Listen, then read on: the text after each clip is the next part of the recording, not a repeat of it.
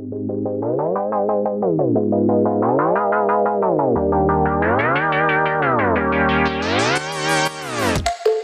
got mail.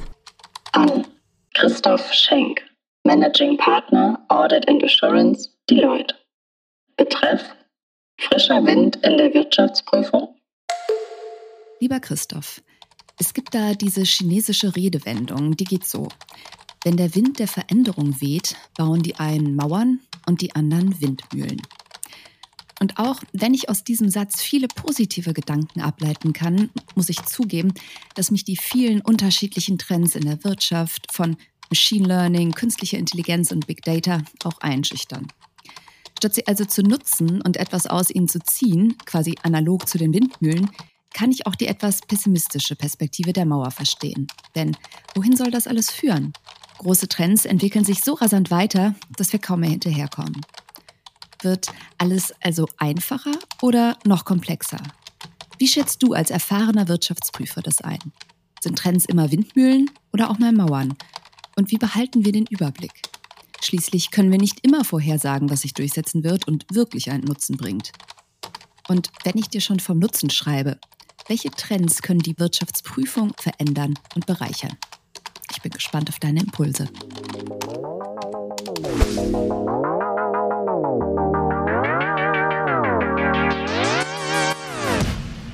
Lieber Christoph, wir haben uns ja in den letzten Folgen über einige große Themen unterhalten, die die Wirtschaftsprüfung umtreiben. Da ging es um Nachhaltigkeit, um Innovation, um Fortschritt. Über Hybrid Work haben wir geredet, über Weiterbildung. Heute hast du ja nun eine sehr philosophische Mail erhalten, die fragt, was diese Entwicklung bedingt und wo das alles hinführen soll. Keine leichte Frage, aber was ist mal deine Antwort? Oh ja, das ist richtig mit der philosophischen Mail. Und ja, in der Tat, das sind große Themen, die uns, aber auch unsere Mandanten bewegen. Die meisten dieser Themen betreffen aber auch uns als Privatpersonen, und zwar jeden von uns. Das Thema Nachhaltigkeit, was du gerade erwähnt hast, beispielsweise, das hat durch die jüngere Gesetzgebung in Berlin und in Brüssel eine ziemlich große geschäftliche Relevanz bekommen.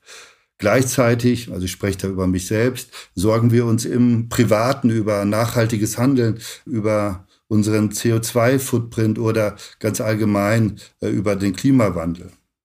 Schauen wir uns das Thema, was du gerade auch genannt hast, Innovation und Fortschritt an. Da reden wir genau genommen über den großen und einschneidenden Entwicklungsschritt, den der moderne Mensch, ich mache es jetzt ein bisschen größer, meins aber trotzdem, diesen einschneidenden Entwicklungsschritt des modernen Menschen, der ja schon seit circa 50.000 bis 70.000 Jahren auf diesem Planeten existiert. Ich spreche von der Digitalisierung, die uns alle, aber wirklich alle im beruflichen und privaten Bereich vollständig verändern wird. Oder vielleicht noch besser, noch weiter verändern wird, als wir ohnehin schon Veränderung erfahren haben. Die Ursachen für diese Entwicklung, ja, das liegt irgendwie auf der Hand. Die sind natürlich im Wesen von uns Menschen begründet. Wir sind neugierig, wir wollen uns weiterentwickeln, wir wollen neue Dinge erforschen und erfinden. Ja, und du hast gefragt, wo führt das alles hin? Ich bin kein Zukunftsforscher, aber ich sehe natürlich, wohin das bis heute geführt hat, nämlich zu einem exponentiellen Wachstum von Wissen und technischem Fortschritt. Und das führt, und das müssen wir uns wirklich vor Augen führen, und das führt natürlich zu einer enormen Komplexitätssteigerung und es führt auch zu Volatilität und damit führt es bei uns Menschen zu einem ziemlich hohen Grad an Unsicherheit. Mhm. Welche großen Entwicklungstrends siehst du denn derzeit in der Wirtschaftswelt voraus? In der Wirtschaft ist natürlich schwierig zu sagen, aber in der Wirtschaft gibt es ganz verschiedene Trends, und zwar wie im richtigen Leben.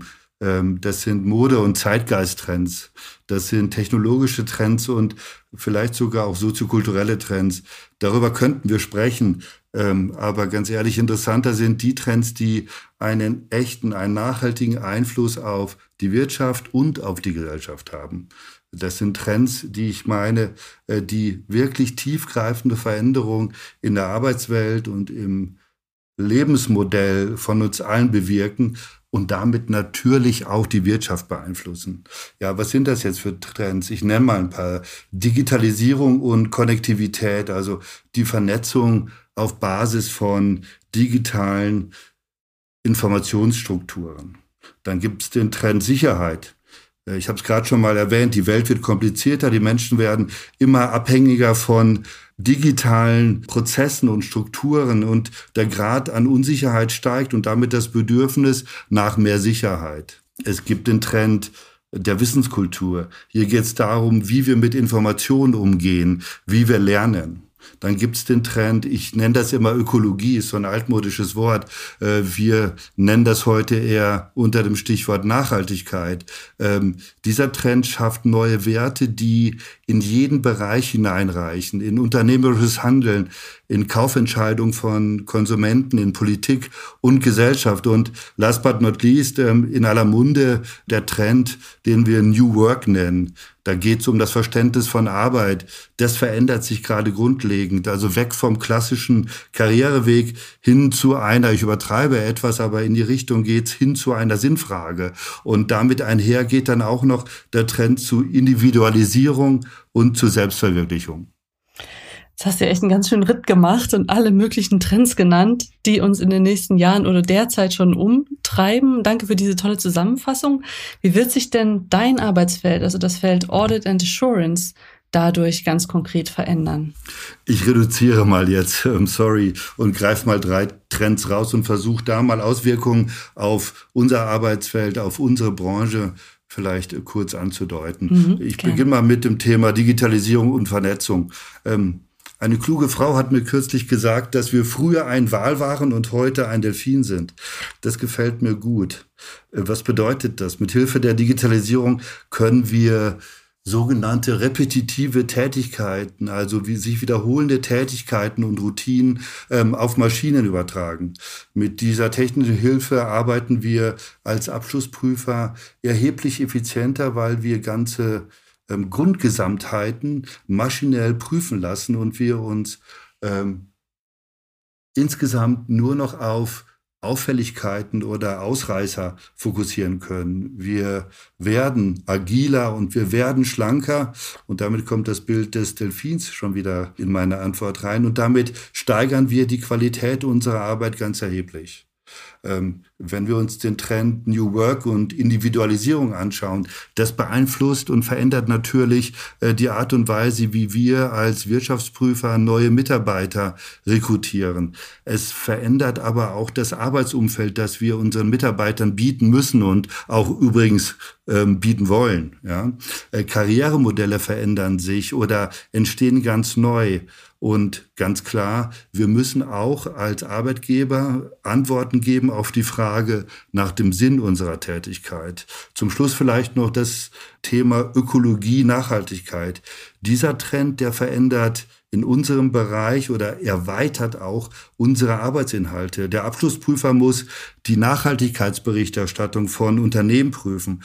In Assurance, also in unserem prüfungsnahen Bereich der Beratung, da verändern sich die Beratungsinhalte weg von reinen finanziellen KPIs und hin zu einer Erweiterung von ökologischen Kennziffern. Das sind ganz große Veränderungen, die da auf uns zukommen. Das hast du echt super schön ausgeführt. Ich habe viel gelernt. Und ich frage mich aber dann natürlich, also wenn wir so über die Zukunft sprechen, auch, wie man sich als Unternehmen an diese Trends anpassen kann, beziehungsweise wie man da mithalten kann. Also meine Frage, welche Rolle spielen denn deiner Meinung nach Innovationen in diesem Bereich? Interessantes Stichwort. Ich sag mal, meine Grundüberzeugung gleich vorweg. Audit der Zukunft kann es nur mit Innovationen geben. Unsere Mandanten und natürlich die gesamte Wirtschaft digitalisiert sich und ihre Geschäftsmodelle. Und wir als Deloitte digitalisieren uns natürlich ebenfalls.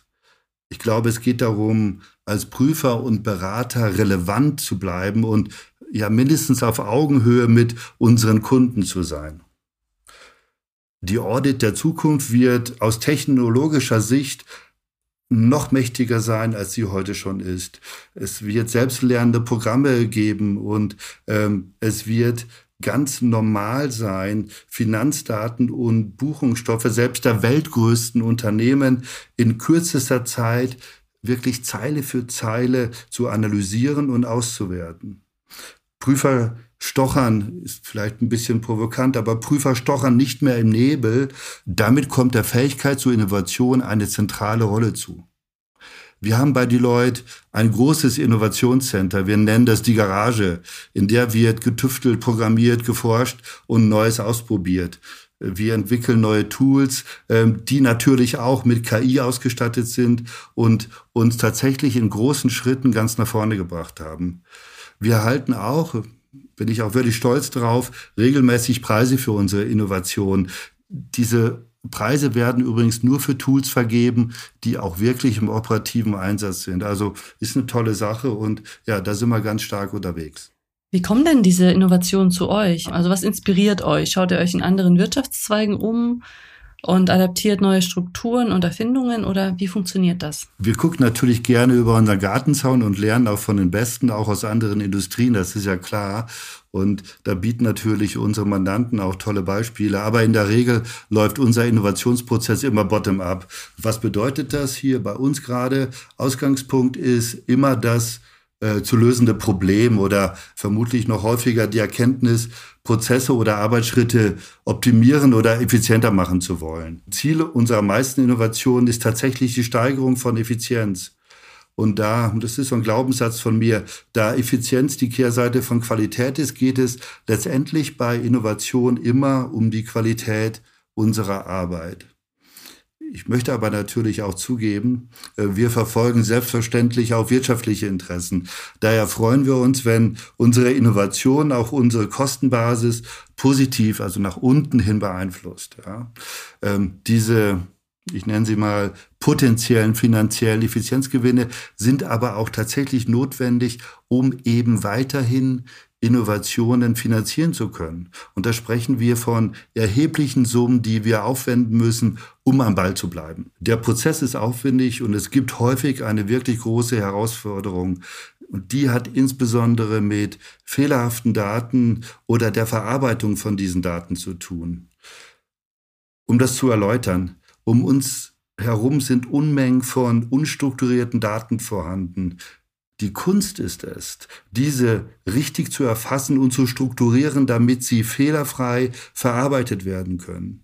Gelingt es nicht, kommt es zu vielerlei Folgeproblemen. Eines dieser Folgeprobleme kann sein, dass es zu einem sogenannten Algorithm Bias führen kann. Das sind unerwünschte Ergebnisse aus Anwendungen, also aus Programmanwendungen, die unerwünscht, nochmal, bestimmte Gruppen von Menschen nach Geschlecht oder Farbe diskriminieren. Du hattest vorhin ja schon das Thema Ökologie und Nachhaltigkeit angesprochen. Das finde ich ja wirklich ist eines der wichtigsten Themen unserer Zeit, weil der Klimawandel natürlich sehr vielen Menschen zu Recht sehr viel Angst macht. Und ein weiteres sehr großes Thema hast du eben angesprochen, nämlich das Thema Daten. Ich denke jetzt mal an Datenschutz, Big Data, KI, Überwachung. Ja, auch diese Punkte machen ja sehr vielen Leuten sehr viel Angst, eben weil sie so abstrakt sind. Man weiß gar nicht, wo kursieren welche Informationen über mich und so weiter. Wie könnt ihr denn in einer so unsicheren Welt Sicherheit vermitteln? Diese beiden Themen, die du gerade genannt hast, einmal das Thema Nachhaltigkeit und auch vor allem dieses ganze Thema rund um Datenschutz, KI, Überwachung und Vernetzung, das sind richtig gute Beispiele dafür, dass Menschen Unsicherheiten in unserer heutigen Welt verspüren. Und das hat ganz viel mit Komplexität zu tun. Das hat ganz viel zu tun mit Technik, die so kompliziert ist, dass ein einzelner Mensch das Ganze nicht mehr erfassen und irgendwie für sich verarbeiten kann. Damit wächst dann das Bedürfnis nach Sicherheit. Wir können hier Sicherheit vermitteln, indem wir die zugrunde liegenden Prozesse, Daten und Algorithmen auf Fehlerfreiheit prüfen. Wir haben beispielsweise eine sehr große Einheit bei Deloitte, die sich ausschließlich mit dem Thema Cybersecurity beschäftigt und die Sicherheit von Computer, Server, Mobilfunkgeräte, Netzwerke und Daten prüft und auch sicherstellt. Damit, aus meiner Sicht jedenfalls, vermitteln wir echte Sicherheit für Unternehmen, aber noch wichtiger in diesem Komplex für die Verbraucher. Und auch beim Thema Nachhaltigkeit können wir meines Erachtens Sicherheit vermitteln. Und zwar die Sicherheit, das ist so eine persönliche Ansicht auch, die von den verschiedenen Stakeholdern zu Recht eingefordert wird. Wir überprüfen beispielsweise die Richtigkeit der Angaben, die Unternehmen in ihrer sogenannten Nachhaltigkeitsberichterstattung machen. Wir prüfen die Daten und die KPIs und wir verhindern so, wieder nach meiner Überzeugung, ein Greenwashing. Das ist ein Thema, was gerade in aller Munde ist und das kann auch in diesem Zusammenhang die Sicherheit für die, ich hatte es gerade Stakeholder genannt, für alle interessierten Menschen, Verbraucher, Aufsichtsbehörden sein, die Sicherheit zu vermitteln, dass diese Angaben, die die Unternehmen machen, eben richtig sind. Und ja, das bietet Sicherheit und das können wir als Wirtschaftsprüfer natürlich richtig gut liefern. Würdest du so auch die Rolle von Wirtschaftsprüfung beschreiben oder die Funktion? Also sind Wirtschaftsprüfende Sicherheitsvermittler in einer sich verändernden Welt? Ich lächle jetzt, wie du siehst. Das ist eine Frage, mit der ich mich wirklich lange und schon stark beschäftigt habe. Vermutlich ist es immer noch nicht ausgemacht, welche Rolle Wirtschaftsprüfer in der veränderten Welt spielen werden.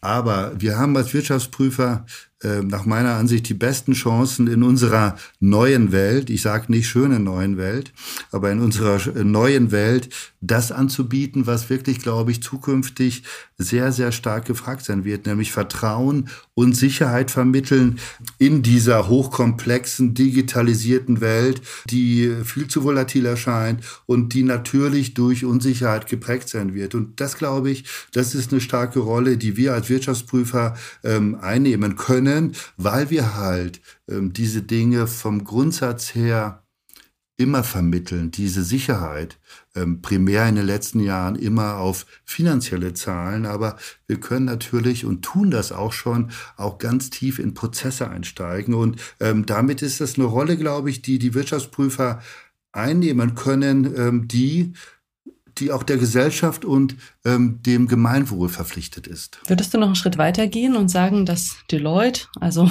das Unternehmen, als Prüfungs- und Beratungsunternehmen, auch sogar eine Verantwortung hat, die Welt ein bisschen besser zu machen? Das ist schön, die Welt ein bisschen besser zu machen. Das gefällt mir. Wir übernehmen als Wirtschaftsprüfer, ich übertreibe nicht, seit mehr als 100 Jahren große Verantwortung. Wir stehen für die Funktionsfähigkeit des Kapitalmarktes, weil wir die Finanzberichterstattung der Unternehmen prüfen. Und diese Finanzberichterstattung, die ist normalerweise die Vertrauensbasis für Kapitalgeber, für Aktionäre und Mitarbeiter von börsennotierten Unternehmen. Also insoweit ist es uns seit jeher nicht so fremd, Verantwortung zu übernehmen. Diese innovativen Technologien, diese schöne neue Welt, diese neuen Geschäftsfelder, die erweitern nach meiner Meinung auch unsere Verantwortung. Und die besteht darin tatsächlich, wir haben es gerade schon gesagt, Sicherheit zu vermitteln für alle Beteiligten, die einen Anspruch haben auf faire, integre und richtige Daten. Und wenn ich mich mal zurücklehne, mal jenseits dieser, die liegen ja auf der Hand, die Themen, die ich gerade angesprochen habe, aber jenseits dieser Themen, wir empfinden auch eine gesellschaftliche Verantwortung. Wir stehen, jedenfalls spreche ich da für Deloitte, wir stehen für Diversity und für Entfaltung der Persönlichkeit. Wir unterstützen soziale Programme, wir geben unseren Mitarbeitern bezahlte Zeitkontingente für gemeinnützige Arbeit und wir unterstützen auch zahlreiche Hilfsprojekte. Das verstehe ich auch unter Verantwortung. Ja.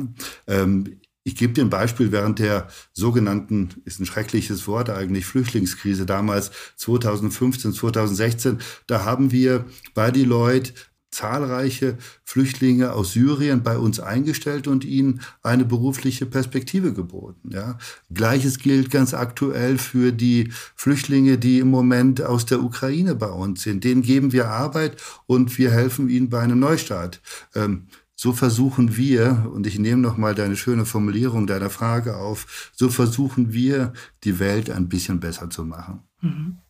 Wie gehst du denn ganz persönlich mit dieser Verantwortung um?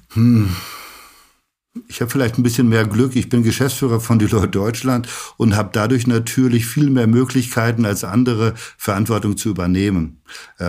Und diese Möglichkeiten nutze ich, indem ich auch wirklich jenseits von wirtschaftlichen Interessen versuche, Werte vorzuleben, die eben mehr mit Gemeinwohl und sozialem Engagement zu tun haben. Aber Vorleben allein reicht nicht. Ich schaffe auch bei uns in der Organisation immer wieder den Rahmen für unsere Mitarbeiter, damit diese sich, wie nenne ich es, außerhalb der Businesswelt auch engagieren können. Ja. Ich gebe dir 2 Beispiele, klang gerade schon an, Freistellungen, extra Urlaub. Im vergangenen Jahr gab es diese fürchterliche Flutkatastrophe im Ahrtal. Da haben wir natürlich alle Betroffenen und alle Mitarbeiter, die auch helfen wollten, haben wir ihnen extra Urlaub, extra bezahlten Urlaub natürlich gewährt, Freistellung gewährt. Wir haben angeboten, dass wir Angehörige unterstützen, die von dieser Flutkatastrophe betroffen waren und so weiter. Anderes Beispiel, vor 3 Monaten habe ich es dann Sonderbudget genannt, habe ich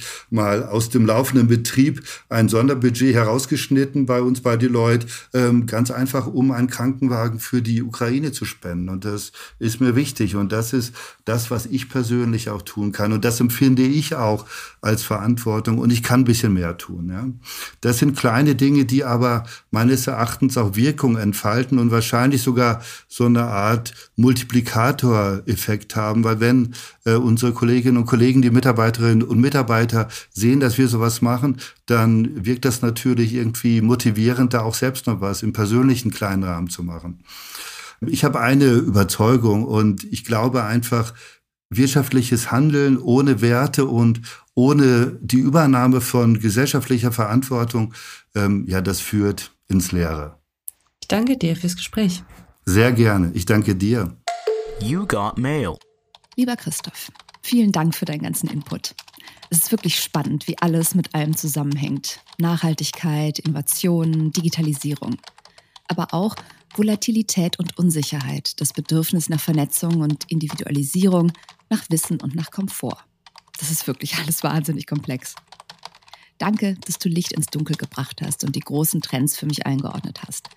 Ich habe das Gefühl, ich kann den Wind der Veränderung spüren und besser verstehen, wie Menschen Windmühlen betreiben und warum manche sogar ganze Windparks bauen.